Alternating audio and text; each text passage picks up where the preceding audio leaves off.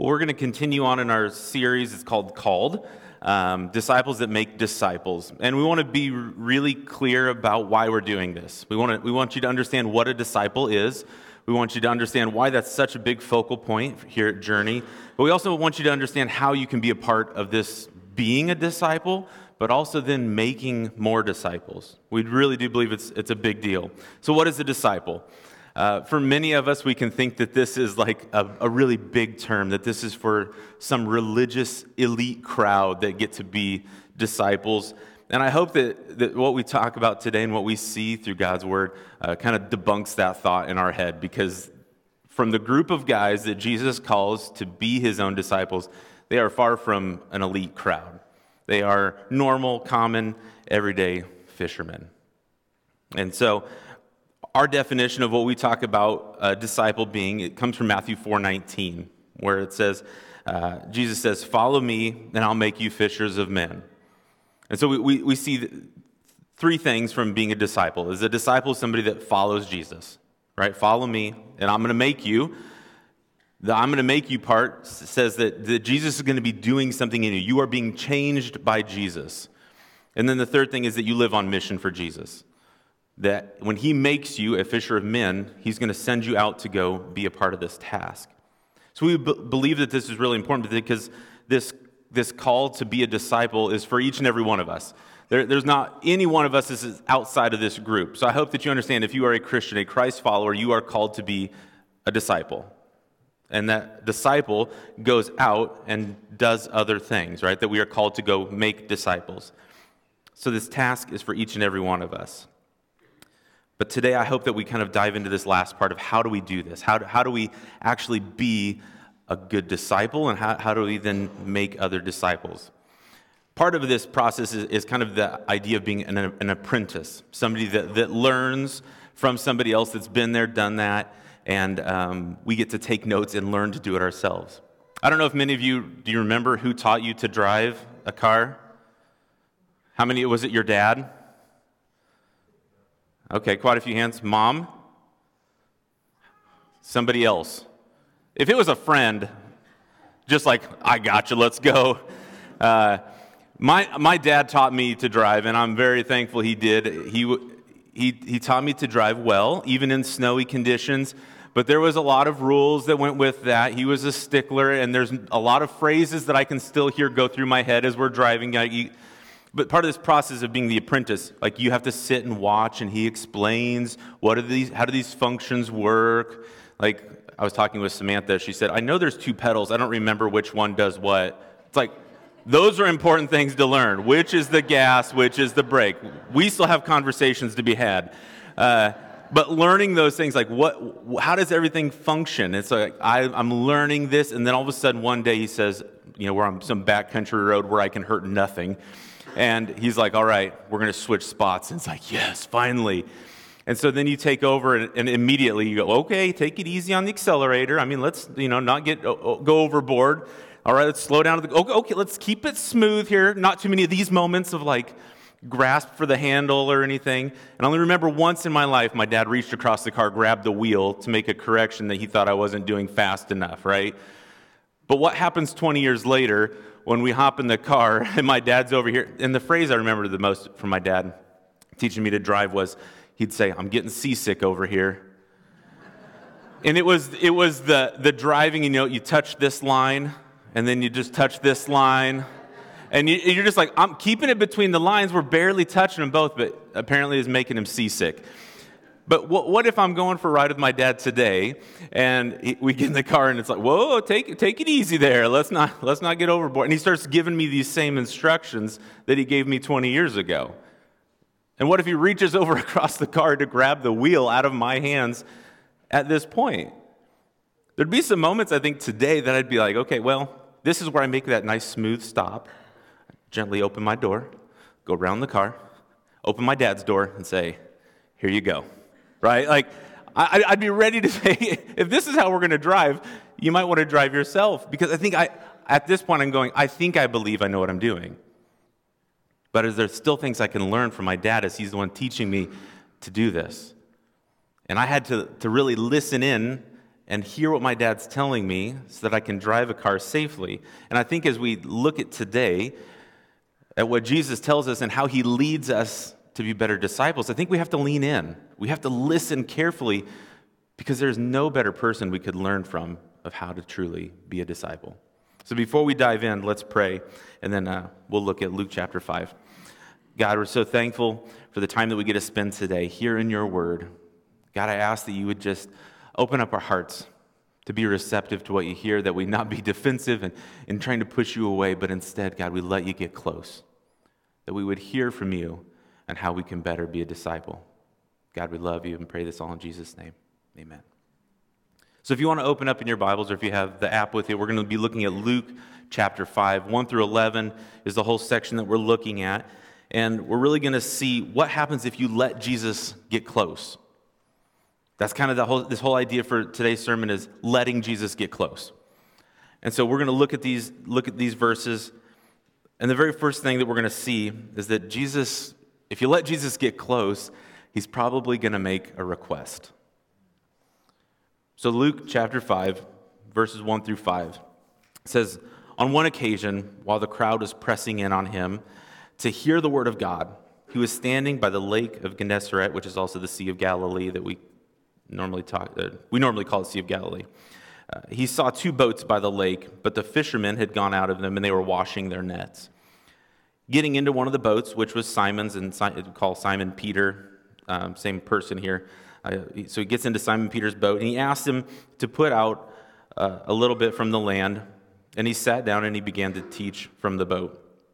And when he had finished speaking, he said to Simon Peter, "Put out into the deep and let down your nets for a catch." And Simon Peter answered, "Master, we have toiled all night and took nothing." I'm going to stop right there because I think at this point, I want us to remember that some of these disciples, that Simon Peter and James and John that are also with them fishing, that they've already met Jesus at this point. They've gotten to know him a bit.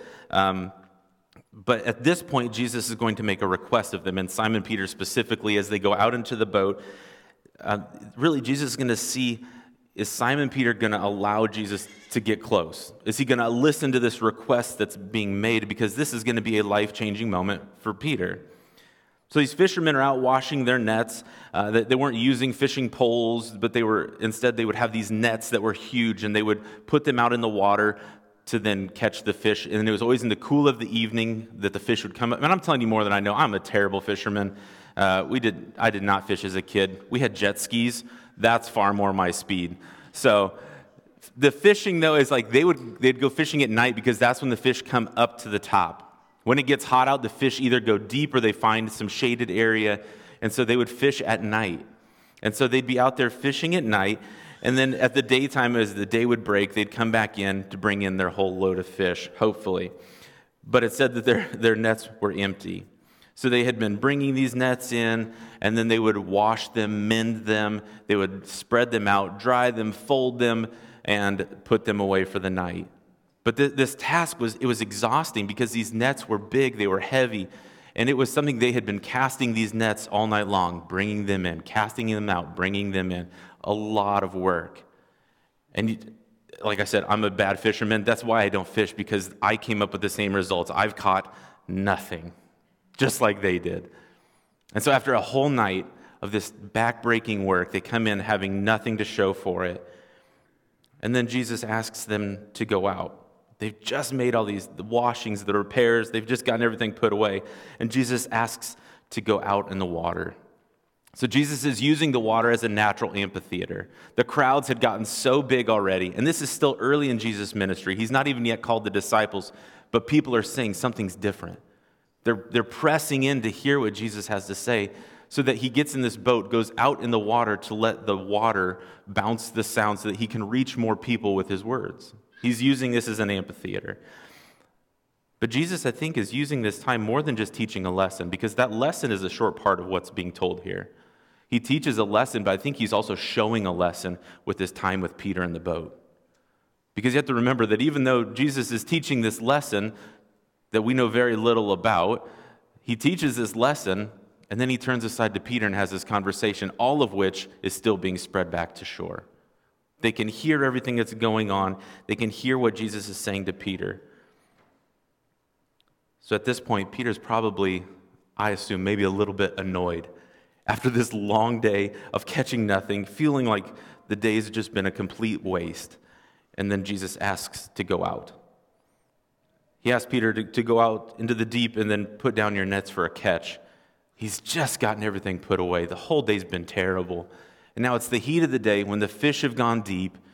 He's asking him to go out into the deep water where the fish are not going to be. It's like you've got this fisherman that thinks, this is what he does for a living, and then you have a carpenter coming to him and telling him how to go out and fish. There'd be a little bit of me that's going, okay, let's get this straight of who knows what they're doing here. But yet he says, go out to the deep for this catch. So Peter's answer to him is, Master, we've toiled all night and we took nothing. Nothing's come in from all of this work. And what if this story ended here? Because Peter could just say, we've worked all night long, we've caught nothing, this is pointless. I'm not doing it. I'm ready to go home. End of story.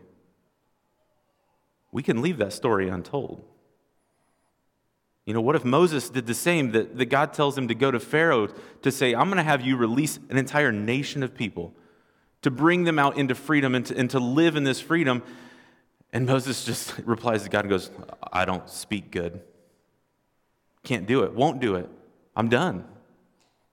And just calls it quits.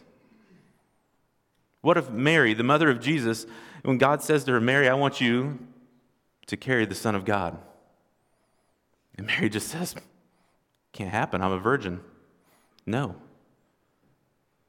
All of these stories could go untold because they were unwilling to let Jesus get close. They were unwilling to let themselves be a part of God's plan.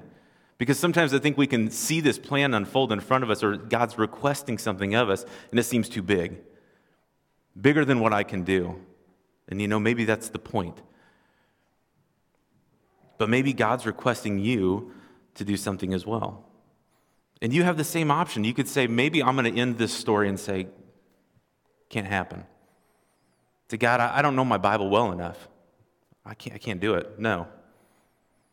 Or maybe you look at your kids and say, I don't even know how to teach this to my kids. How will I spread this to anyone else? And we can just say no. What if God says to forgive, and we know the Bible tells us to forgive, but we go, you don't understand what this person has done to me. We can go through a lot of hardships and think, I know I'm called to be a disciple of God, but I don't know that I'm good enough. I don't know that I've got what it takes. You don't know my past, what I've been through. And we can leave our story untold. But I hope you understand that God knew Peter's flaws. He knew all that Peter had been through in his life. He knows all that you have been through, and yet he still calls us. He calls us to go out a little bit deeper, to trust him in what he's asking us to do. And if we will let Jesus get in close, there are some beautiful things that happen here, because I love Peter's story doesn't end here. He doesn't just turn Jesus down. He might have even said, Master, we've toiled all night, we took nothing, but at your word, I'll let down the nets. We see that Peter did not ignore this request. And it's a huge thing that we need to listen as well. We can leave our stories untold. We can ignore the request that God's making in our lives and never find out what happens. What big things God has in store for us if we don't lean in and allow God to get close. So I encourage you to let down your guard, to allow Jesus to get in close and not ignore his request that he's making to you. You might find that you let Jesus get close enough in your life that he's able to do some really big, amazing things, far beyond what we can do ourselves, because that's the thing, it's not supposed to be about us. So none of us can boast, but instead we can point back and say, look what God has done. And that's right where we head into then as we look at verse 6, is that when we let Jesus get close, he makes the request, we respond to that request, Jesus is going to show up and he's going to remind us of his presence and his power. So as we continue to look then at verse 6, he's requested to put down those nets. Peter puts out the nets, and this says they enclosed a large number of fish. and their nets were breaking. They signaled to the partners to come to the boat and to come and help, and they came and they filled both boats so that they both began to sink. And when Simon Peter saw it, he fell down at Jesus' knees, saying, "Depart from me, for I'm a sinful man, O Lord." I think for most fishermen, there is this fisherman's story.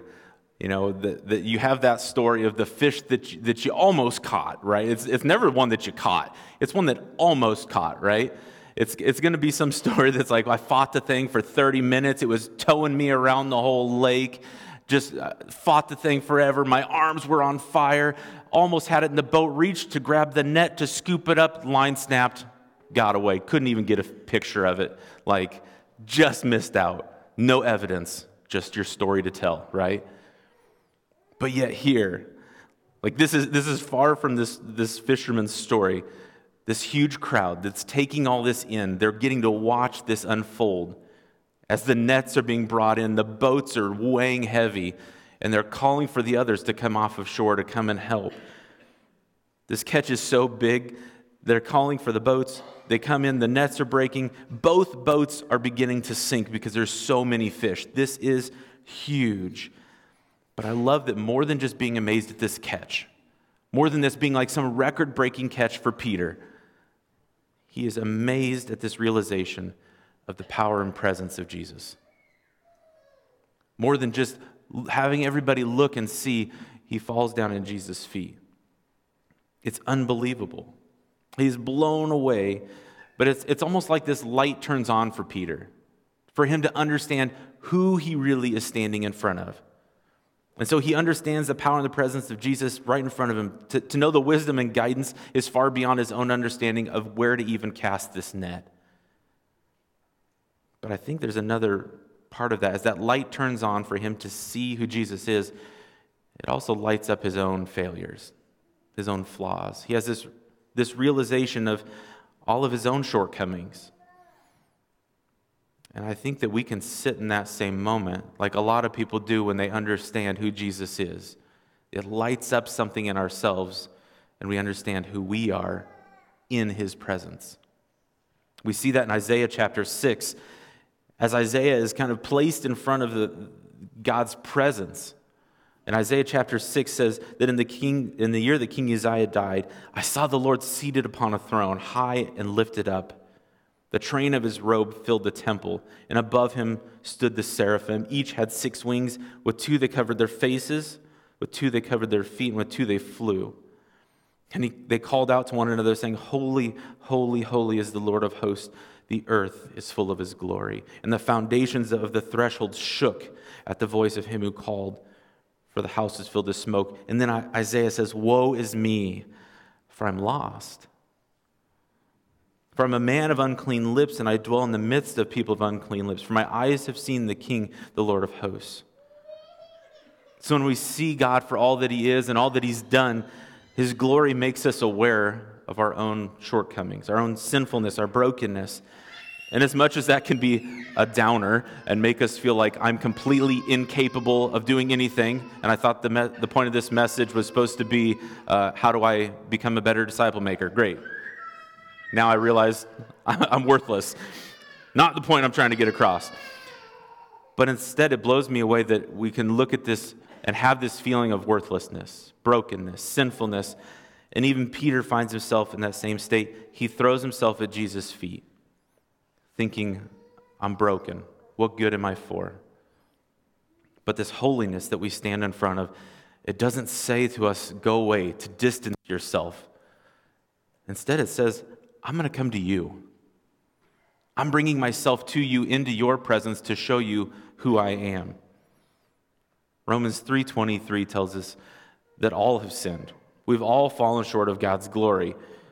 But yet we go on 2 more chapters to Romans 5:8. It says that God shows his love for us in this, that while you were still a sinner, Christ died for us. Christ knows all of our failures, our flaws, our shortcomings. He knows that mess that we've said, I think I'm unusable. He knows all of that. And yet he says, I'm coming to you and I'm asking you, would you follow after me? Maybe this blows me away because I think I know my own shortcomings. And even when I've seen God's presence, I've seen God doing amazing things, I can still focus so much on my shortcomings that I'm not sure what God could do through me. God doesn't leave our story there. He doesn't leave it untold. He's ready to do some big and great things. And what he does next blows me away because he goes, I see the value in you, that you are so valuable, I'm calling you out. I want to recruit you to be on my team, to work with me, a part of this mission that we're on. So if you let Jesus get close, he's going to recruit you to work on mission. Flaws and all, he wants to recruit you. So then verse 9, he goes on to say that all who were with him were astonished at this catch of fish, right? Those people on the crowd on the shore, they've all seen this. They were astonished. And there were also James and John, the son of Zebedee, who were partners with Simon. And Jesus says to Simon, do not be afraid. From now on, you will be catching men.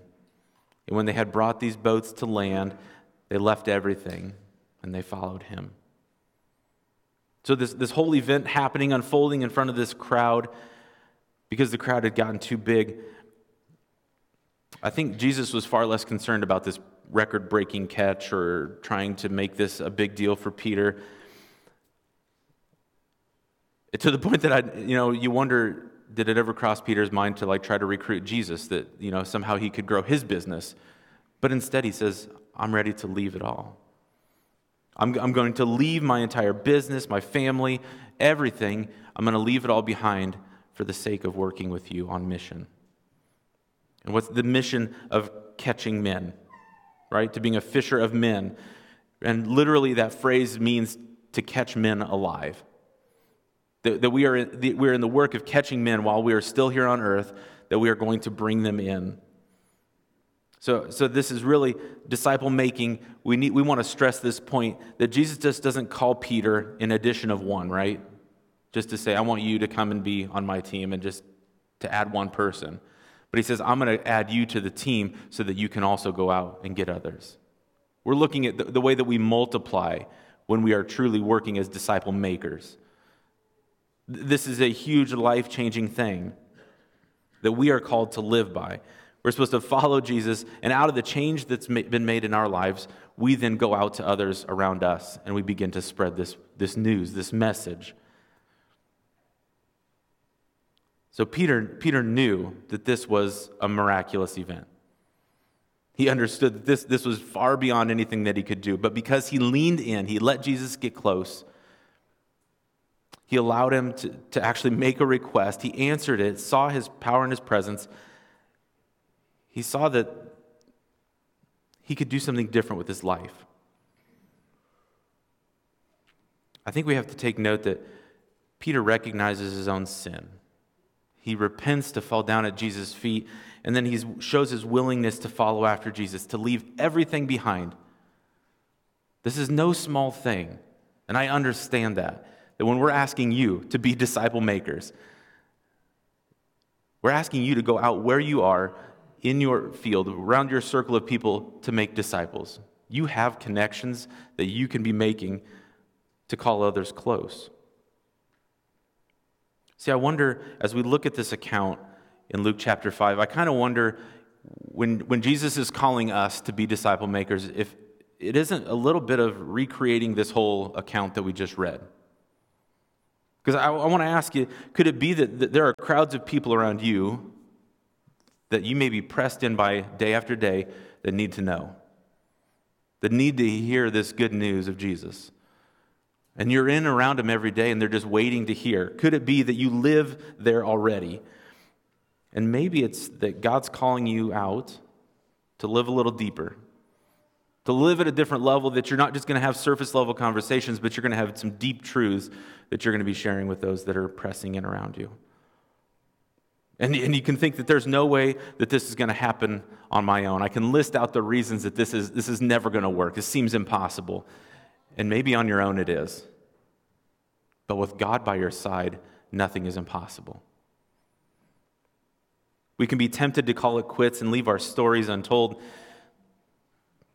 But I love the phrase that says, but when Peter said, but at your word, I'll let down my nets. When God's making this request of you, can you say the same, that, but at your word, God, I will listen. I will do what you ask. Could it be that if we refuse to ignore Jesus' call in our lives, that he could use this event, the time that you're in right now, the hardships, the worst things that are in your life right now, could it be that he could use even that worst day for his glory, to show his power and his presence, maybe not in spite of your inabilities, but maybe through your inabilities? God could do some amazing work, and he could change our lives. I think if we all took on this mission of being disciples that make disciples, I think God could bring in such a catch that there's not even a way that these two services could hold the people that would come in. That we would see it bursting at the seams, just like the boats were full, because of the willingness to follow after Jesus. And imagine the changed lives that would happen around us, to Wayne and this whole area, to all of northeast Nebraska, that this whole area could be changed because we took this task seriously. Because it started with this idea of, will you let Jesus get close?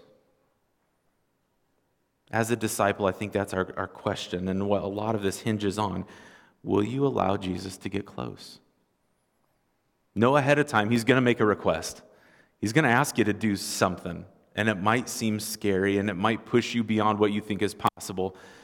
But in that, he's going to show you his power and his presence.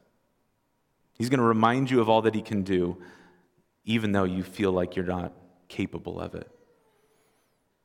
And there's going to be results that come as we work on mission. So let me ask you the question again. Will you allow Jesus to get close? Let's pray. God, I thank you for your love for us. I thank you that even though you know us so well, better than anyone, even the worst sides of us, you still see our value, and you know our purpose, and you call us out. God, help us to be bold and courageous, that we would trust you, and that we would follow after you. We would allow you to get close, and just wait to see the catch that comes. God, we love you and pray this all in Jesus' name.